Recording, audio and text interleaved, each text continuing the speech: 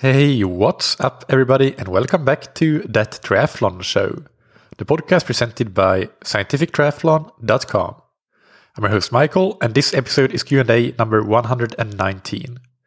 This episode comes out on New Year's Eve 2020, so wherever and whenever you're listening in, Happy New Year. I hope that you're well, I hope that you're safe, and that 2021 will be a slightly less challenging year than the year that was. As it is the end of the year, I want to say a massive thank you to our sponsors, Precision Hydration and Roka, for their support throughout this year. It has definitely not been an easy year for companies in the endurance sports industry in general, so I am incredibly grateful that they have stuck with us throughout this year.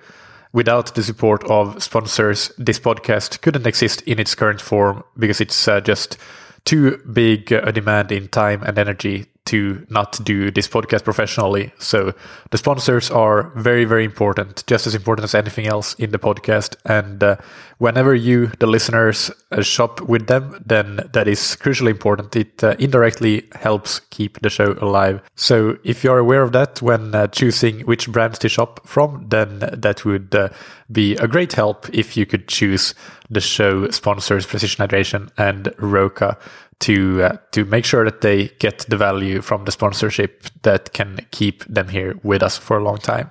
And as you know, Precision Hydration create electrolyte products that you can match to how you sweat. If you are somebody that loses a lot of salt in your sweat, you can get a high concentrated electrolyte supplement. And if you're on the lower side, you can get a correspondingly low sodium concentration supplement. If you're listening to this episode and suffer from a bit of a hangover from New Year's celebrations, then try a bottle of Precision Hydration electrolytes. While I don't know if there's any evidence of this, then some sources are actually telling me that anecdotally it does work to relieve a hangover. So I haven't tried it, but I've heard that maybe it's worth trying if you are in that situation. You can get 15% off your order of Precision Hydration products with the promo code THATTRIATHLONSHOW15 on precisionhydration.com. And Roka, as you know, are the world-leading manufacturers of wetsuits, tri-suits, swim skins, goggles, high-performance eyewear, and prescription glasses and sunglasses. My favorite product, any category, not just triathlon, but any category of 2020 was without a doubt the Roka Maverick X2 wetsuit.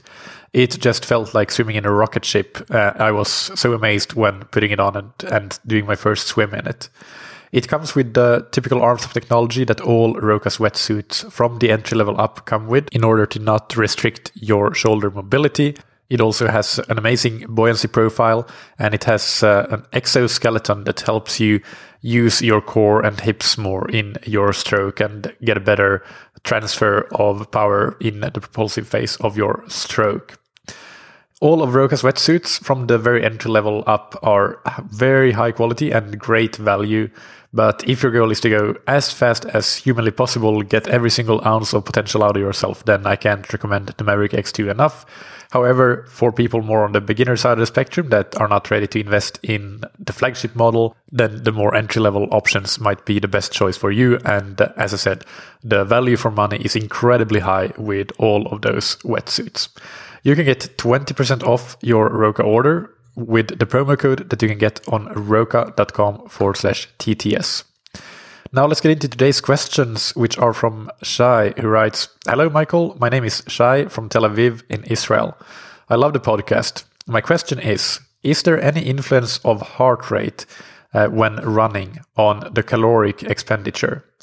When I run with heavy trail running shoes on a hilly course, for example, it requires more work than when I am running with racing flats on a flat pavement. Therefore, the calories expended should be higher. In this scenario, the heart rate will reflect the extra effort required for the hilly trail run.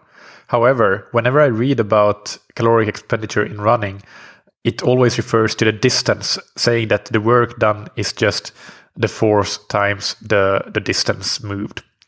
Related to that topic, I heard two sports nutritionists claim different opinions regarding the calories spent during a run. One of them claimed that the calories spent are only a factor of distance covered and that the intensity is responsible for the mix between carbs and fat. The other claimed that intensity plays an important role in the calories, and at higher intensity we burn more calories per kilometer. What is your take on this? Also, The more economical a runner is, the less energy they will spend during the run. How significant is running economy improvements on caloric expenditure? Thank you for all the hard work doing this podcast, Shai. All right, thank you, Shai, for your questions. These are really, really good ones, and did take quite a lot of digging to find good, solid answers. But let's just dig in and start by discussing the impact of running distance on the caloric expenditure or energy expenditure. Let's start by examining where the whole concept of predicting calories from just a distance run comes from. I'll reference here to a study called Energy Expenditure of Walking and Running, Comparison with Prediction Equations. There's a lot of details we could go into. I will try to be reasonably brief and not go into all of the technical details, but the paper is open access, so you can read it in full. Just find it in the episode description. But what these researchers did was that they put 24 subjects on a treadmill or on a track, and they walked or ran 1 mile. So they compared 2 different modes of locomotion, walking and running, and they compared 2 different venues, the treadmill and the track. For our purposes here, we'll focus on the running for now. They measured energy expenditure with indirect calorimetry. So that's basically you're measuring the gas exchange and then calculating the energy from those values. So that is a very accurate way of measuring energy expenditure. And they then compared that measured expenditure with the predicted expenditure from a number of different equations and formulas that have been developed over the years through peer-reviewed research. And these equations and formulas included the ACSM, American College of Sports Medicine formula, the McArdle tables, the van der Waals formula, the Liger equation, and the Epstein equation, and finally the Pandolf equation for walking only. And when it comes to running here, they found that the only predictions or formulas that did not significantly differ from the measured energy expenditure were the ACSM and the Liger equations. I might be mispronouncing Liger very significantly, but it's Leger. And the other formulas either overestimated or underestimated the expenditure significantly. So you can find the specifics of these equations in the paper itself, again, linked to in the episode description. But basically, they both take speed as one of the inputs. And in the case of the ACSM formula, it also takes grade as one input. So you can use that formula when it comes to uphill running as well as flat running. The output that both of these formulas calculated is the oxygen consumption, so the VO2, measured in milliliters per minutes per kilogram body weight. And if you then know the runner's weight, you can actually calculate the VO2 obviously you can calculate the VO2 in milliliters per minute, so absolute oxygen uptake, not just the relative oxygen uptake.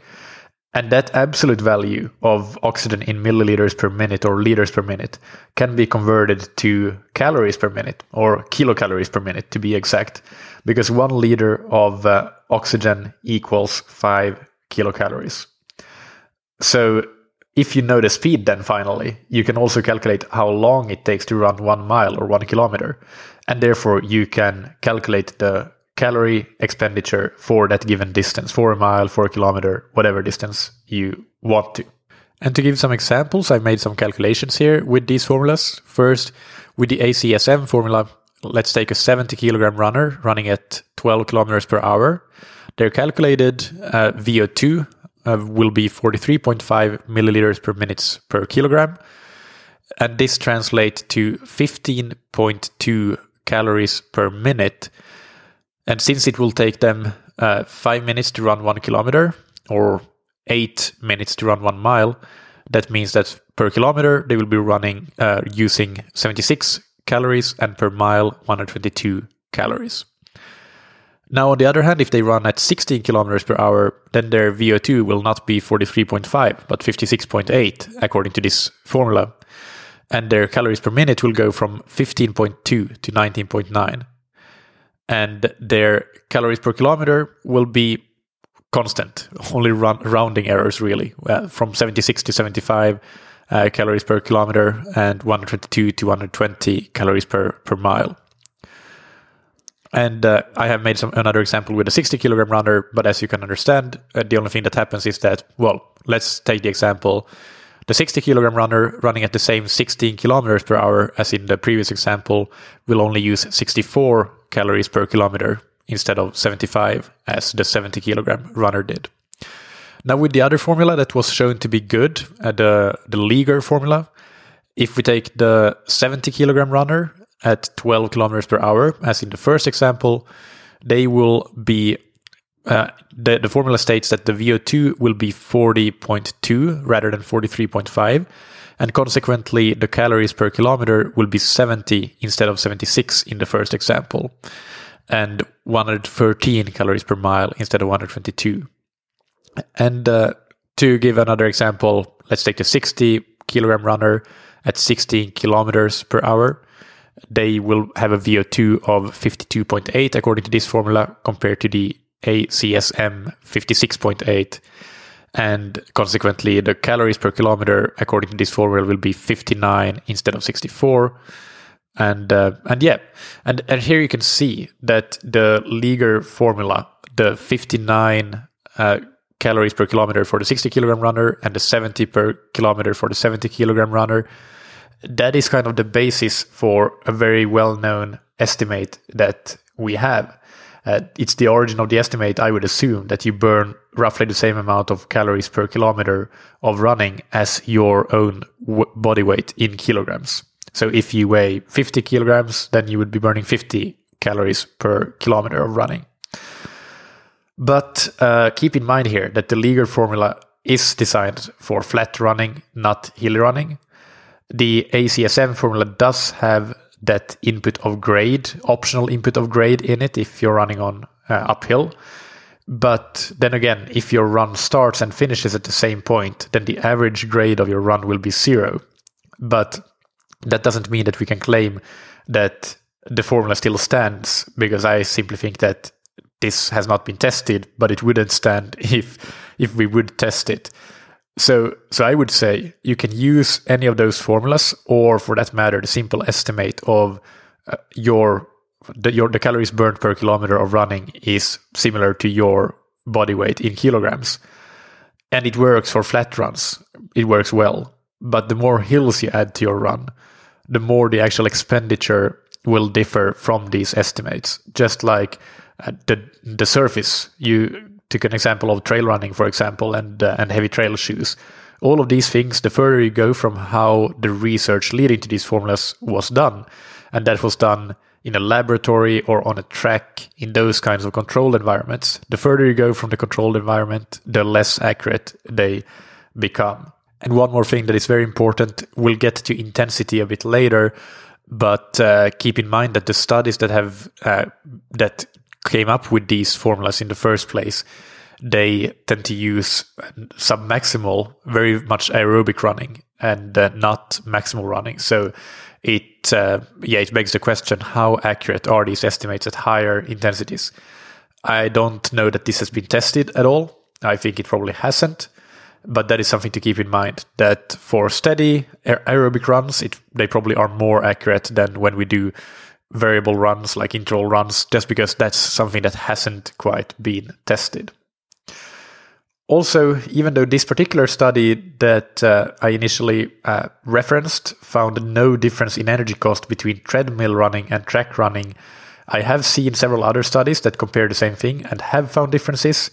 And although I'm not aware of any research comparing other surfaces than these controlled environments of the track and the treadmill, I think it's safe to assume that soft trails, for example, will require more energy than solid tarmac. So yeah, you don't know how much more energy you will use, but you can assume, in my opinion, that you will use more energy because you get less free energy return than you would get from solid tarmac or from a track or from a treadmill. And that leads to the second part of your question, or actually the first part of your question, I guess, but that is how good heart rate is in terms of predicting caloric expenditure or energy expenditure. There actually is, I found, surprisingly little research on this topic. Using heart rate to estimate energy expenditure is based on the premise that heart rate increases more or less linearly with oxygen uptake, with VO2. And this is a premise that isn't exactly accurate, at least not at higher intensities when you go above a metabolic steady state, when you go above critical speed or critical power or lactate threshold, whatever you want to call it. And it will also depend on a number of other factors, heart rate that is, such as temperature and hydration, that are not related to the metabolism.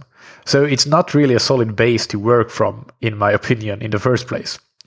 One good study that I found that investigated the accuracy of using heart rate for energy expenditure estimates is from Roos and colleagues in 2017, and it is called The Validity of Sports Watches when Estimating Energy Expenditure During Running. So what these researchers did is that they took 20 subjects who ran on the treadmill with 3 different watches and their corresponding heart rate monitors at the same time. So they used the Suunto Ambit 2, the Polar V800, and the Garmin Forerunner 920 XT. They first had a day of testing where they did an incremental test to assess VO2 max and maximum heart rate. And then on the second day, they did the actual experiment where they compared the heart rate based calorie estimates, energy expenditure estimates, with measured energy expenditure through indirect calorimetry, again through the spirometry. And the test protocol was that they ran at 30%, 50% and 70% of their maximum aerobic speed, which was determined the day before in the incremental test. Essentially something similar to their peak 1 minute speed in that incremental ramp test. So they started at a very low intensity, and then the 2 other stages were still low intensity, but slightly higher. Each of those stages lasted 10 minutes, and there was 2 minutes of standing rest between each of them. Then they did 2 more stages that were only 90 seconds each, but they were intense. They were done at 90% of their maximum aerobic speed and 110% of maximum aerobic speed. And again, with 2 minutes of rest in between. And the results of the study are really interesting. Again, I will link to the article in the episode description, and it is also open access, so you can read it and see the results and the tables in detail. But the most important results, the comparison of energy expenditure from the heart rate based estimates with the actual measured energy expenditure, showed that the Polar device was not significantly different from the measured energy expenditure at the 10-minute stages, any of the 10-minute stages. They were all within statistical insignificant difference. So that's good. And I should say that the average heart rate for these 3 10-minute stages across all subjects were 100 BPM for stage 1, 129 BPM for stage 2, and 151 BPM for stage 3. So that gives you an idea of the intensity. The Suunto device, on the other hand, was significantly different from the measured energy expenditure on stages 1 and 2, but not on stage 3. And the Garmin finally was significantly different at the first stage, but not at stages 2 and 3. So here the Polar device did best, the Garmin device second best, and the Suunto did the worst. I think, just as a comment from myself, that the speed at stage 1 was so low, it was 4.7 kilometers per hour, which is a walking speed. That may be the reason that both the Garmin and Suunto did really poorly there, is because, well, the assumption is when you start those watches that you are running, you actually select a sports profile, and that sports profile is running. And running does have a different energy expenditure from walking. I mentioned the study where they compare the different equations and formulas, and those formulas exist in different formats for walking compared to running, because the energy expenditure for a given distance is different. So maybe that is one reason that the first stage was really bad. I think that can maybe be excused, the fact that the algorithms couldn't handle those cases because they were on the extreme end of the spectrum. At stages 2 and 3, just as comparison, the speeds run were 7.5 and 11.1 kilometers per hour, which is 4.7 and 6.9 miles per hour. And again, the heart rates were 129 and 150 51, so more definitely we're getting into running territory there rather than walking. But then at the higher speeds, the very short stages, the 90-second stages at 90% and 110% of max aerobic speed, where the speeds were 14 and 17 kilometers per hour for these subjects, or 8.7 and 10.6 miles per hour. All of the devices were significantly different from the measured energy expenditure at these stages, and heart rate at these stages averaged 167 and 176 respectively. And it's important here to mention actually that all of the devices underestimated energy expenditure at this higher intensity. So this is just one study, but as I said, in running, even in endurance sports as a whole, I couldn't really find a whole lot of good research on heart rate energy expenditure estimates. And for example, doing all the standard practice things of finding more studies on the same topic by scanning the entire reference list of this publication, and also then finding all the articles that have cited this particular paper, so articles that have been published later and that might have done something similar. I did all of that and couldn't really come up with a whole lot. So yeah, that's a bit limited. There is a whole lot more when we consider research, for example, about activity trackers in general, such as Fitbits, Apple Watches, and what have you. There's quite a bit of research on how accurately they estimate energy expenditure, and generally, those studies seem to find that their estimations are very different from the actual true gold standard measured energy expenditure. So that is something that maybe we can't exactly interpolate to a controlled run, but because free living is a bit more complex and more varied than just a standard training run. But I still think it gives us an indication that while it's true that an increased heart rate will be an indication of increased metabolic demand and increased energy expenditure, the actual accuracy of energy expenditure estimates based on heart rate just isn't good. It can be good at certain intensities, sub-maximal intensities that are not walking, but also are not too intense. But based on what I've seen, this study in particular, that it really is a limited scope where we have decent accuracy, and it also depends on the device. And by the way, if you want to know, well, so I already said that, I guess, but the device that seems to be doing the best job is the Polar one, ahead of the Garmin and the Suunto. This, of course, is a couple of generations ago in terms of the actual devices, but still interesting to know. Now, when it comes to the question about intensity and calories, which you ask about, and this will also lead into the economy discussion, so I'll tackle those two simultaneously. If we go back to the first study that I talked about and how we can estimate energy expenditure based on distance if the course is flat, then the researchers there did also compare running and walking, as I think I maybe said already. And they found that running used 40% more energy than walking, both on the treadmill and on the track. And this was at modest running speeds, so 10 to 13 minutes per mile.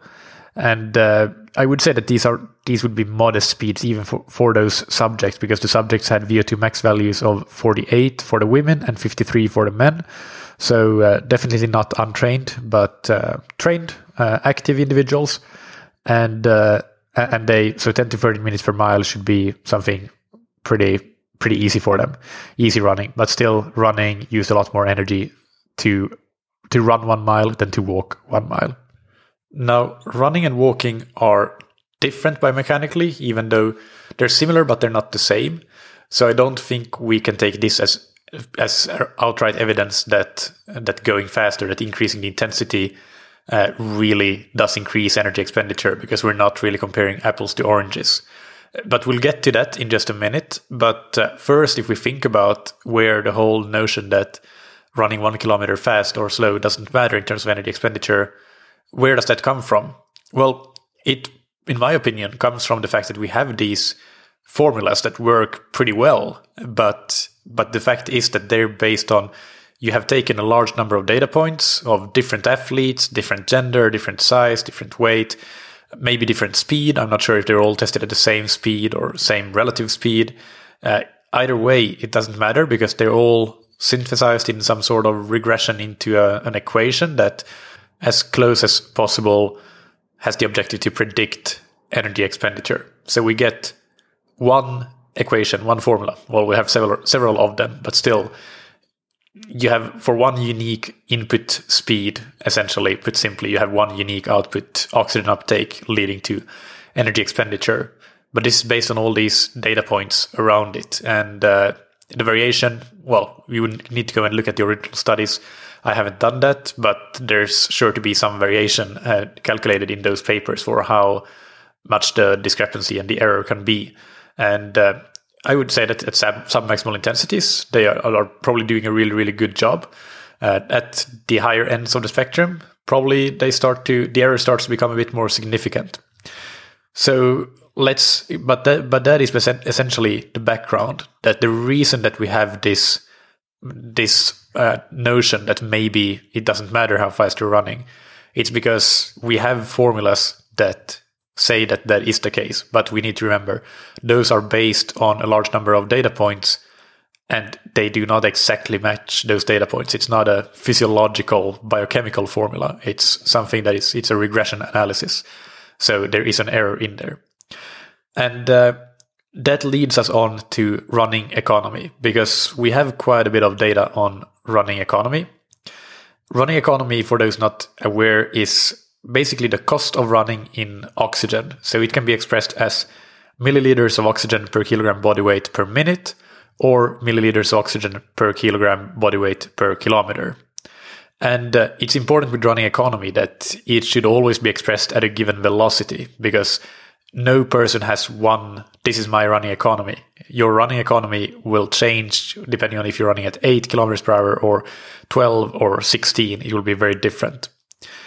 In studies of elite runners, 16 kilometers per hour, which is 10 miles per hour, is often used as a reference value. So if you see such references that this runner has an economy of X, Y, and Z, then that basically means that probably, unless otherwise specified, it's at 16 kilometers per hour. When we look at data and benchmarks for running economy, we can see that it does vary a fair amount, both between groups of runners of different ability, such as elite runners have a lot better running economy than well-trained runners that still have better economy than moderately trained runners that have better economy than recreational athletes. And within these more homogeneous groups, within elite runners or within a person, there are differences in running economy at different intensities. So, for example, elite runners would be more economical than recreational runners when both are running at 14 kilometers per hour. But elite runners would also be more economical than they are themselves when they are running at 14 kilometers per hour compared to when they are at 16, 18, or 20 kilometers per hour. Economy would go down as intensity goes up. And we have a great reference here, actually, which is Barnes and Kilding from 2015, a paper called Running Economy, Measurement, Norms, and Determining Factors. Really highly recommended, open access paper, great stuff. It's in the episode description. Go and have a look at that if you're interested. And in table 1, you can see these different groups. So recreational athletes, moderately trained runners, highly trained runners, and elite athletes, how they differ in economy at different speeds. You should be aware that the economy values are given in milliliters per kilograms per minute. We actually more commonly see milliliters per kilogram per kilometer. At least that's what I've seen. So you need to do some math to do those conversions. I have done that. So for example, when looking at elite runners and their different economy at 14, 16, 18, and 20 kilometers per hour, their economy in milliliters per kilogram body weight per kilometer is 171, 180, 187, and 192 respectively. So some quick math. Sorry, I'm going to type here while recording this. Quick math gives us a difference in 12%, a 12% increased cost of oxygen when going from 14 kilometers per hour to 20 kilometers per hour. And 20, if it's an absolute world-class runner, like among the best of the best of the best, then that's their marathon race pace.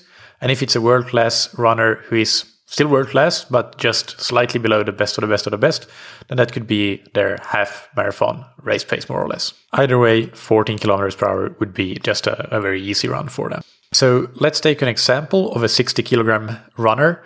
And if they do an easy run at 14 kilometers per hour at 171 milliliters per kilogram per kilometer, and then they go and do, let's say, a half marathon race pace at 20 kilometers per hour, their caloric expenditure at the former pace, the 14 kilometers per hour, will be 51 kilocalories per kilometer, and it will be 58 at 20 kilometers per hour. So it doesn't sound like much, a 7-calorie difference for 1 kilometer. But let's say they go out and do a 20-kilometer easy run versus a 20-kilometer race pace run. Well, probably if it's their half marathon race pace, that's the race itself. Let's say that they're world class and it's their marathon training run, so they can do 20 kilometers of marathon race pace. Then it adds up to 140 calories of a difference. So maybe not massive, but definitely not insignificant. Similarly, if we compare a moderately trained runner running at 14 kilometers per hour with an elite runner running at 14 kilometers per hour, the difference in economy as expressed per kilometer is that the moderately trained runner would use 201 milliliters of oxygen per kilogram body weight per kilometer versus 171 for the elite runner. And let's say that they both weigh 70 kilograms. Then the energy expenditure in calories per kilometer would be 70 for the moderate trained runner and 60 for the elite runner. So note here that, again, the estimate holds up really well. 1 kilometer costs you your body weight in calories. For the moderate runner, that applies here. And this is based on different data. This is not based on the formulas. This is based on the normative references from the paper on running economy, where I just took the typical economy of a moderately trained runner at 14 kilometers per hour, and I still got the 70 calories for 70 kilograms. So that works really well here. But then again, if you're an elite runner, it doesn't really work because that's such an easy pace and your economy is so much better that actually you're using less. And at the same time, if you're a recreational runner and 14 kilometers per hour is really, really hard, then it's going to cost you more than that to run 1 kilometer at that pace. And again, let's say that the moderately trained runner and elite runner go out and do a 1 hour run at that 14 kilometer pace. Then that difference also ends up being significant at 140 calories. So to answer your question directly, does intensity matter? Like, is it just the distance or does intensity matter? Yes, intensity does matter because economy depends on intensity, and a change in economy will lead to a change in energy expenditure. So that's it. And again, really, really go and have a look at that economy paper because it's absolutely brilliant, and all of the normative references are really cool to have a look at. Then finally, you also asked if there is a genetic limitation on the economy of each runner. I will give a very brief answer to this because I'm by no means an expert, but the review paper here already referred to gives quite a bit of information, and genetics certainly do play a role because things like body type, body shape, and so on impact running economy quite heavily, as may things like muscle fiber type distribution and other factors which are to various extents impacted by genetics. But many of the factors impacting running economy are, even if they may be impacted by genetics as well, they are also trainable, and some factors may be very, very trainable. And there are some very interesting case studies, notably Paula Radcliffe, the women's marathon world record holder, that economy may be the parameter that we really can keep improving and improving with training year after year, long after things like VO2 max would plateau. So Paula Radcliffe, for example, her economy got down to 165 milliliters per minute per kilometer, which is really good for a female athlete. And that was at 16 kilometers per hour, I believe. Now, in terms of the limitations in human performance, just for fun, because the review paper referenced these, apparently the greatest running economy ever seen in published research at 16 kilometers per hour, which is where we have the most data, was 146 milliliters per kilogram per kilometer.